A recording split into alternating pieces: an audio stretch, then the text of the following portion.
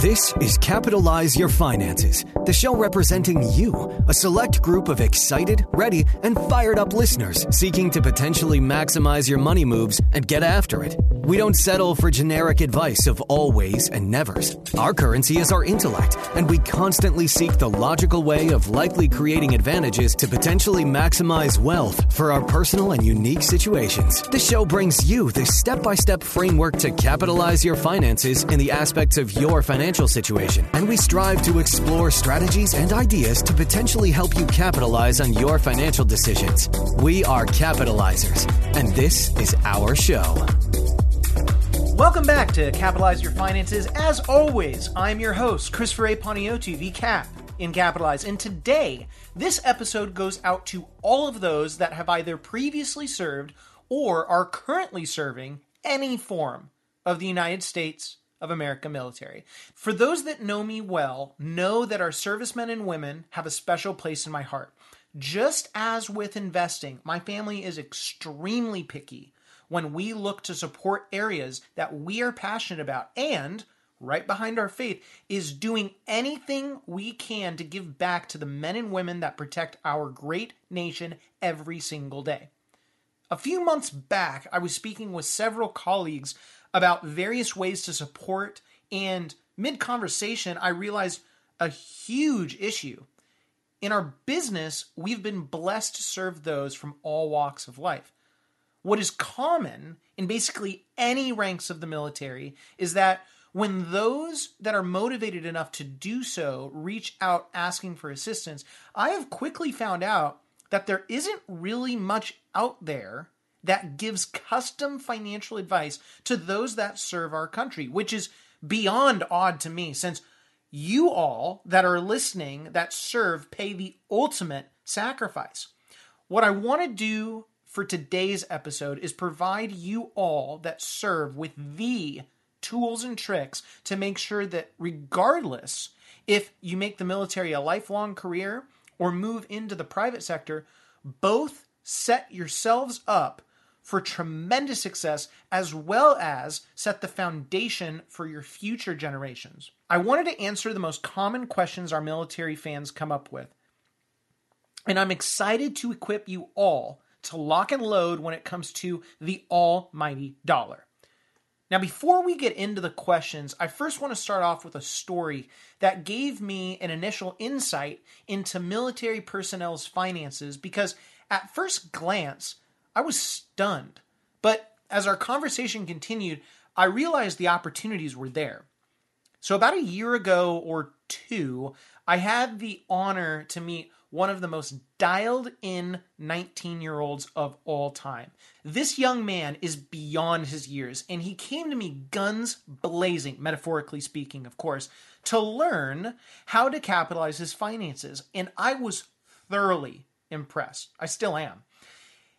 He had everything written down, from his expenses to income per month, his checking account dollar amount, savings, TSP, debts, you name it, financially speaking, he had it down.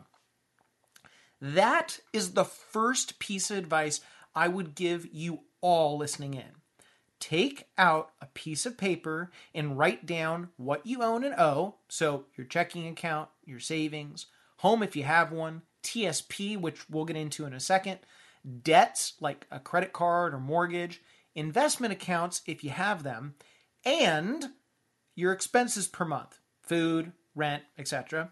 And lastly, how much you make each month. And by that, I mean how much actually hits your checking account on a monthly basis. Because most of you get paid weekly. Simply multiply that by 4 to keep it really easy. So back to my story. This guy was ready to rock and roll. But what stuck out to me was that his quote-unquote income per month was next to nothing. Now, after poking and prodding and discovering a bit more, it started to make sense. So you see, as I was reading his income per month, I was wondering how the heck anyone could live off of $1,200 a month. But I quickly realized that in the military, for those of you that are not familiar, there are certain things that you do not have to pay for, so to speak. So for example, being a Marine on base, there was no rent to be paid. That's huge. On top of that, healthcare was paid in full, as it should be for those that serve. And lastly, utilities were covered and food was served in the chow hall. So when I was breaking all of these things down, I went from being concerned beyond words to pseudo hyped for this guy's future. And for those of you that are listening in that currently serve, yes, you have earned those things I mentioned above in regards to not paying directly for them. But for the pure sake of financial advice, this is a tremendous advantage that you all can greatly capitalize on. Most people's largest expenses are those that you all don't need to worry about, meaning that anything you do make every month is essentially bonus money. Now, sure, you may want to go off base for a non-chow hall dinner, which I totally get it. Or maybe you go to a sporting event, home for the weekend, you name it. But other than that, you have a huge opportunity at your hands. So the next question is, how do you capitalize your finances with what you are making every month? Now, this is going to bring us to one of the first most popular questions, I should say, you all message me about. How do I best use my TSP? I don't understand it. Can you explain it to me? So your TSP is the equivalent of your 401k if you work in the private sector, a 403b if you work in the nonprofit world, and the 457 plan if you work in government. I want to stress the importance of your TSP because regardless if you are 19 and just getting started or a seasoned veteran that has served 20 plus years, your TSP plan will be a huge, if not the huge ticket to a beyond successful retirement. And as for how do I best use it, let me break it down for you as simply as possible. So there are three main things you need to know about your TSP. The first being how much should you put in or can you put in? The second is how should you contribute, meaning before tax, which we call that a traditional contribution, or after tax, which is formerly known as a Roth contribution. And then third, how should you invest your TSP money? The first question is arguably the most important, especially for those that are younger, as the longer you have until retirement, the more time you have to let that money grow. Most people don't really know where to start, so I like to first begin by asking the question, what is your company, or in this case the military, matching for your contributions? Now the answer as of December 2022 is dollar for dollar up to 5%. So this means that for every 5% of your paycheck that you contribute to your TSP, the military will put in that same amount. So if you don't know how much to start off with contributing, start with that. And the reason, well, it's simple. It's free money. Who doesn't want that? Once you make that commitment to 5%, what I would then do is set a reminder in your phone or whatever device you prefer for 3 months down the road. Once the 3 months pass, the next step is simple. All things being equal, if you are still living within your means and your cash has increased in your checking account, that should tell you that you can afford to increase your TSP contribution. And if you can complete that mission, I would only increase it by 1% at a time. And from there on, every 3 months, check your checking account amount. If the dollar amount has increased, pop up that TSP contribution by 1%. If the dollar amount is the same in your checking account, you're in a good holding pattern, and don't alter it. And for whatever reason, you have to decrease it by 1%. You can do so, but don't get in the habit of it, as we want to keep climbing. We don't want to go backwards. I would say once you get to contributing 10% of your paycheck, you are well on your way to rocking and rolling to an incredible retirement.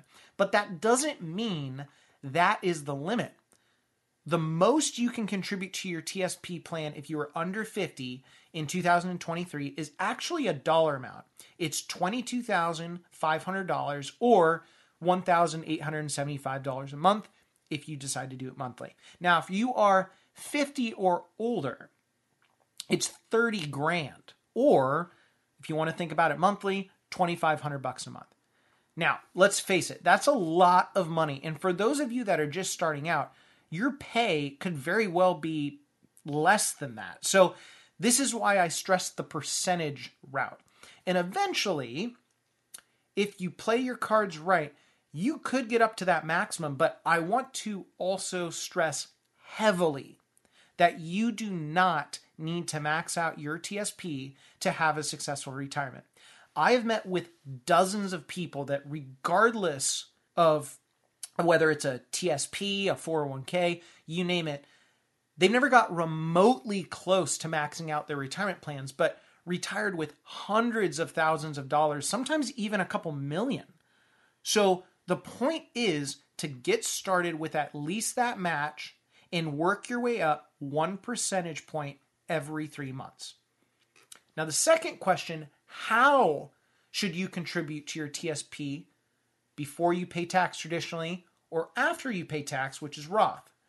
It can seem a bit trickier, but it's actually pretty straightforward. So let's first break it down by age. If you are under 45 and for sure under 35, there's both good and bad news with that. Let's start with the bad, just because I like to end on a high note. Unfortunately, the younger you are, on average, the less you're going to get paid. Now, this makes sense since the younger you are, the earlier you are in your career, meaning less experience, etc., etc. What's great about that is that you are not in as high of a tax bracket. Plus, you have much more time until you can take this money out without paying a penalty of 10% at 59.5. Let's call it 60. Let's just round it up. So you add these two things together, and the after-tax Roth contribution into your TSP account is your ticket. Think about it for a second. Go back to the story of the young man I mentioned earlier. If $1,200 a month is hitting your paycheck, you are in a very low tax bracket. So paying the tax today of virtually nothing and allowing that money to grow tax-free for the rest of your life is going to be a huge winner. For the majority of you that serve, if you are single or the only income for your household, chances are that Roth is going to be the ticket for you from now until retirement. However, if you are over 45 or I should say, you have a spouse that has a higher earning income, there's both good and bad with that. So the bummer is you're going to be paying taxes. And in fact, you're going to be paying a lot of taxes, which I can tell you 100% of the time is not enjoyable. Also, if you are 45 or older, you don't have as much time until that retirement age of 59.5 I mentioned earlier, as well as time for that tax-free growth of your Roth to really make a tremendous dent. So generally speaking, this is where the traditional contributions to your TSP come into play. So think of it like this. Let's say that you are, let's say that you're an officer, high-ranking officer, that you've worked your way up the ladder, you're earning some great money, and let's say you're also married and your spouse is earning a good living. So, it's not out of the world to think that you could be in the 30+% tax bracket, which is high. And I love to enlighten people on this lovely tipped investment return you can guarantee is actually on the taxes you don't pay. Okay? It's a rule I would actually go and write down if I were you. So putting that math to paper, if you contributed pre-tax, which is avoiding that 30+% tax bracket today, and once you get to retirement, you're in the, 14% tax bracket, you just made 16% on the taxes that you will never have to pay. And I would take that return any day of the week. So that's the big difference between contributing pre-tax and Roth, which is after tax. Generally, I like to pick one or the other and stick to that. However, you could decide to mix up the contributions if you'd like. So for example, you could take 4% pre-tax and 3% Roth, but unless you are working with a professional, I would make your life easy and commit to the advice that I laid out. Now, before we get into the investments of your TSP, I wanted to touch on a question that often comes up when talking about planning for retirement, which is, what is better, a TSP or an individual retirement account or a Roth IRA, which is basically the tax-free equivalent of an individual retirement account? For starters, one is not better than the other per se, but I like to use the golden rule of, unless you are maxing out your TSP and your spouse's 401k, if he or she has one, I wouldn't go opening an individual account of any sorts, and there are a few reasons why. First, I would say one of the golden rules in life is less is more. So sure, you can get a more custom, personalized account, and people in my industry prey on people to get them to think that this is the better route, because that's how they get paid in many aspects. But at the end of the day, you can invest in basically the same thing within your TSP as you can in a personalized account. Now, second is the costs. Now, I'm fairly sure that your dollars will go infinitely farther in your TSP than any custom account.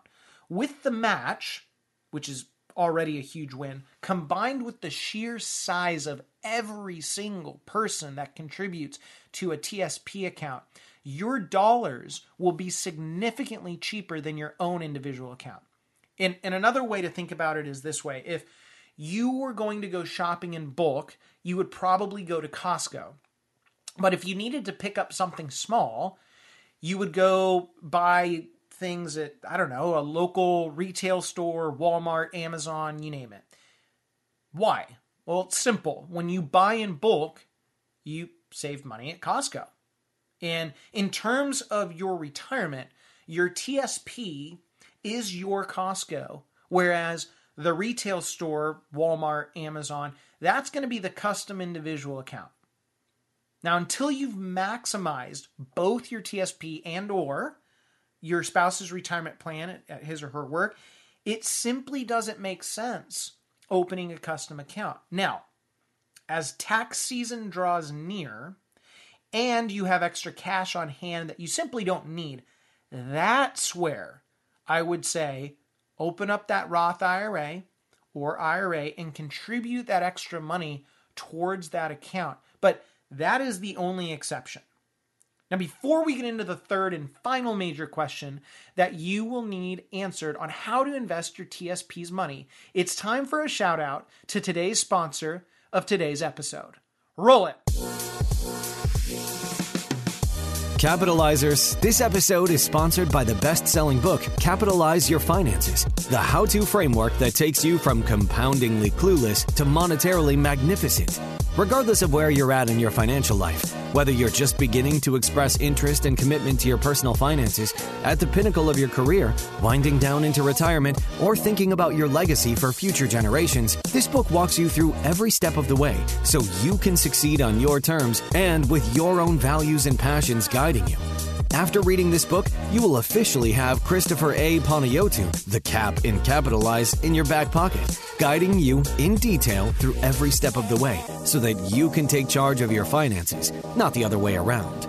Head on over to Amazon.com today and start capitalizing your finances to the fullest with this incredible book, Capitalize Your Finances, the how-to financial framework that takes you from compoundingly clueless to monetarily magnificent. And now, back to the episode.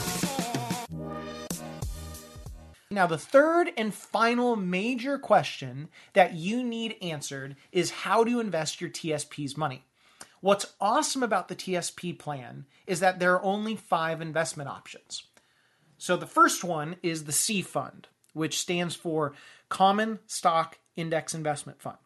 Now, this tracks and mirrors the S&P 500 index, which tracks and or invests in the top 500 companies in the United States. This is the most popular benchmark in investing. It's probably the most well-known. Also, we're going to get a little technical as we go down this list, but I promise we'll try to keep it as surface level as possible. So in the meantime, bear with me, okay? You're going to need to know this. The second fund is the S fund, which is the Small Capitalization Stock Investment Index Fund. This tracks smaller companies in the United States. And with smaller companies, there's going to be greater risk and or reward. So it's important to understand the give and take here. The third is something called the I Fund, which is the International Stock Index Investment Fund. And this tracks companies outside of the United States in more than 20 developed countries. Many like to use this as a way to blend both the C and S funds to get some global diversification. Now, the fourth investment is the F fund, Fixed Income Index Investment Fund. This contains government, corporate, and asset-backed bonds, which is a fancy way of saying this is a more conservative fund than the previous three that I mentioned. With more conservatism comes potentially less return. So those that get closer to retirement like to sprinkle this in to their portfolio. And the last one is the G fund, the Government Securities Investment Fund.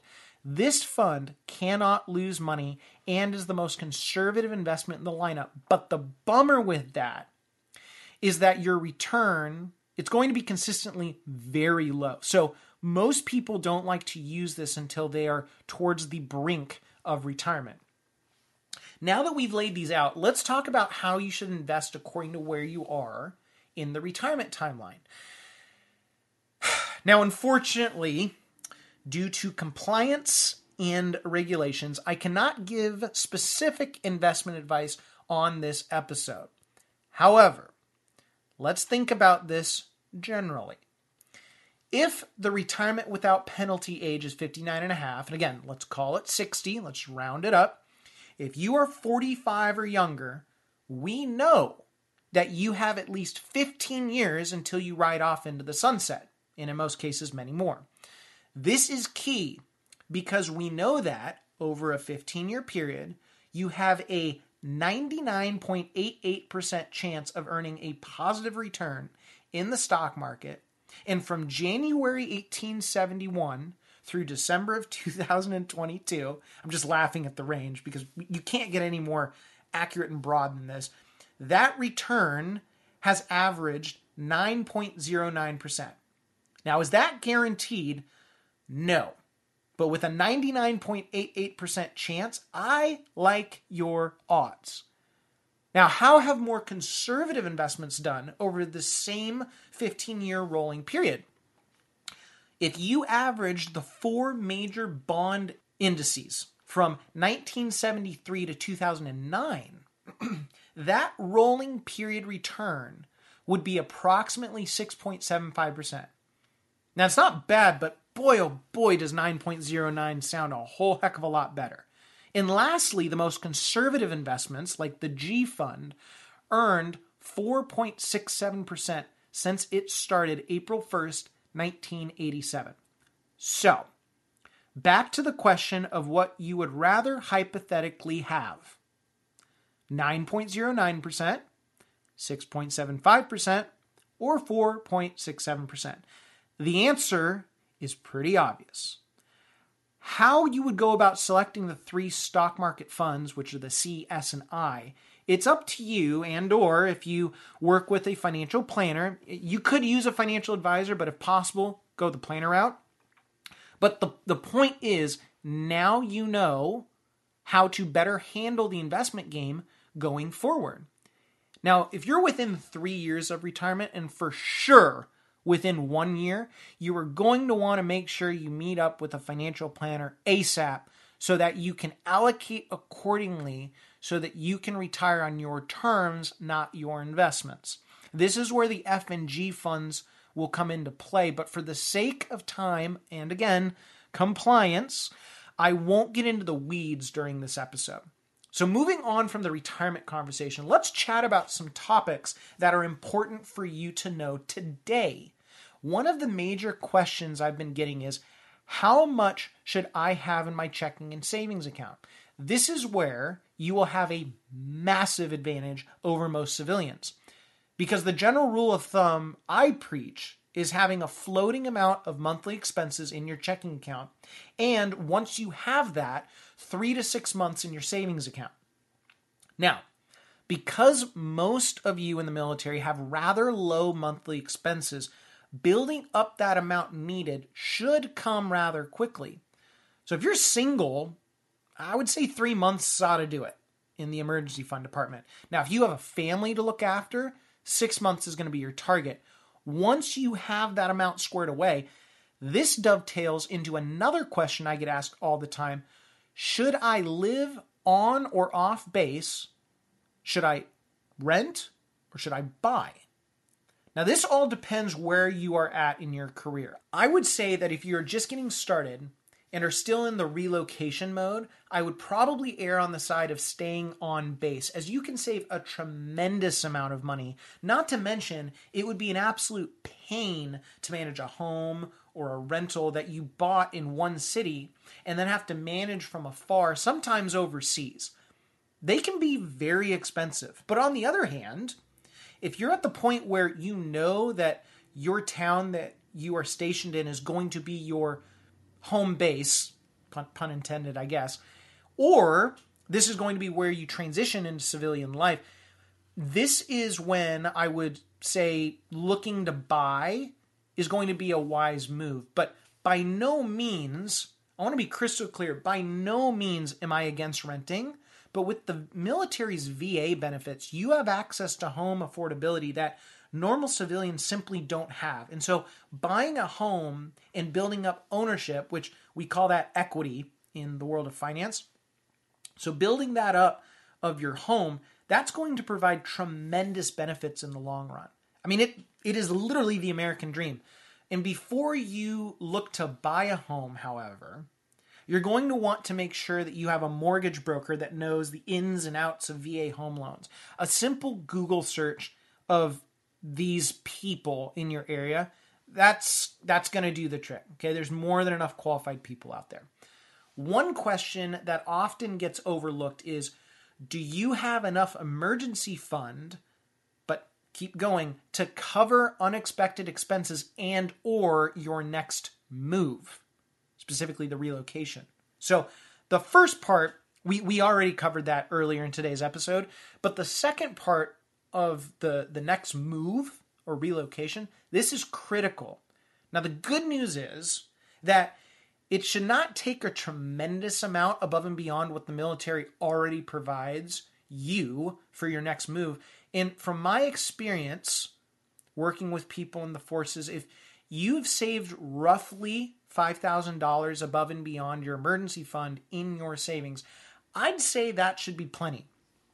Even if it's a little bit more, that's why you have an emergency fund in the first place, right? After that move, simply build that money back up systematically, and you're going to be golden.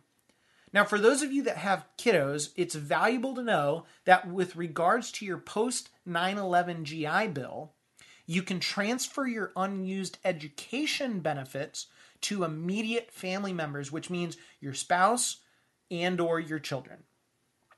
In regards to your life insurance, your service members group life insurance, SGLI, it's going to cover up to $400,000 in the event of passing. And just to give you an idea, you pay 7 cents for every $1,000. Now, I often get asked if this is enough. And the short answer is it really depends on the circumstance. If you're a single man or woman without heirs, I'd say sure, this is probably going to be enough to provide whoever you deem the beneficiary. But if you have a family at home, especially with a couple little ones, and especially if you are the sole breadwinner of the household, I would probably look into purchasing some additional insurance, regardless of it's a term policy, a permanent insurance policy, or a combination of the two. And this is where you'd want to lean on a true financial planner and or an insurance specialist to help.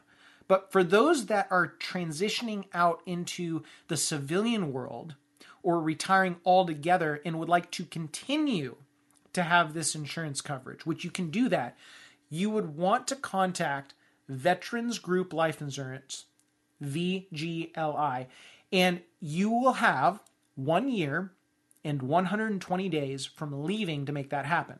And do not wait till the last minute. I beg of you. Now, in regards to those that are about to retire from the armed forces, I want to first start by saying, on behalf of all of my listeners, I want to thank you for the incredible sacrifice you have given to our wonderful US of A. If I was in front of you right now, I would give you a handshake and immediately transition into a hug to bring it in for the good stuff. And many of you have emailed in asking really a slew of questions, so I'm just going to go rapid fire with them. How do I calculate an appropriate amount of savings needed for retirement? Do I have enough? Will I receive a pension? How much? How can I maintain my lifestyle throughout retirement? Do I need a post-retirement budget? Short answer is yes. When do I take my first RMD? How much is it? When should I start withdrawing Social Security? Does my military pension affect Social Security benefits? Should I move my retirement funds or leave them in the military retirement plans? And is participation in the survivor benefit plan the best path? But unfortunately, we are out of time for today's episode. But because these questions are extremely important and are mission critical in getting right, please shoot me an email at chris@capitalizeyourfinances.com or give me a call at 253-214-3050. That's 253-214-3050, as I would be more than happy to answer these questions on a much more personal basis. I wish I could answer all of these now, but again, with the combination of infinite customization in your situations at this point in your soon-to-be retired lives, compliance issues galore with trying to answer every custom answer generically, and my stinking podcast team giving me now the flashing red light, we're going to have to close out this wonderful episode, Capitalize Your Finances as Military Personnel. Now, lastly, if you are wanting to hop on the pod as a guest or are thinking of anyone that would be a great guest to have on our show, head on over to our podcast page, capitalizepodcast.com, where we check daily to answer fans' questions, comments, concerns they want the Cap and Capitalize to answer, or special guests they'd like to have hop on the pod. As always, I'm your host, Christopher A. Paniotu, the Cap and Capitalize, and until next time, keep capitalizing. The information provided should not be considered specific tax, legal, or investment advice and is not specific to any individual's personal circumstances. Each taxpayer should seek independent advice from a tax professional based on his or her individual circumstances. You should always seek counsel of the appropriate advisor prior to making any investment decision. All investments are subject to risk, including the loss of principal. This material is gathered from sources believed to be reliable. However, its accuracy cannot be guaranteed. No client or prospective client should assume that the information presented serves as the receipt of or a substitute for personalized advice from Capitalize Your Finances or from any other investment professional. IRA withdrawals will be taxed at ordinary income rates. Withdrawals prior to age 59.5 may also be subject to a 10% penalty tax. Roth IRA distributions of principal from a Roth IRA are tax-free. However, any earnings will be taxed at ordinary income rates, and a 10% penalty tax will apply if withdrawn prior to age 59.5 or within 5 years of the date the Roth IRA was established, whichever is longer. Distributions of principal from a Roth 401k are tax-free. However, any earnings will be taxed at ordinary income rates, and a 10% penalty tax will apply if withdrawn prior to age 59.5 or within 5 years of the date the Roth 401k was established, whichever is longer. Your investment options are limited with a Roth 401k to those offered by the plan administrator.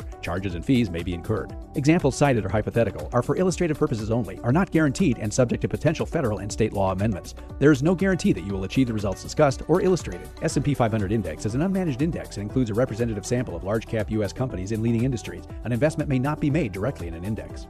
Before investing, carefully consider a mutual fund's investment objectives, risks, charges, and expenses. To obtain a prospectus or summary prospectus which contains this and other information, call your financial advisor. Read the prospectus carefully before investing. Diversification strategies do not ensure a profit and cannot protect against losses in a declining market. It is important to keep in mind that investments in fixed income products are subject to liquidity or market risk, interest rate risk, bonds ordinarily decline in price when interest rates rise and rise in price when interest rates fall, financial or credit risk, inflation or purchasing power risk, and special tax liabilities. Interest may be subject to the alternative minimum tax. Treasury securities are backed by the full faith and credit of the U.S. government but are subject to inflation risk. Insurance services offered through LPL Financial or its licensed affiliates. California Insurance License Number 0518721. The information provided is based on current laws which are subject to change at any time. Capitalize Your Finances is not affiliated with or endorsed by the Social Security Administration or any government agency.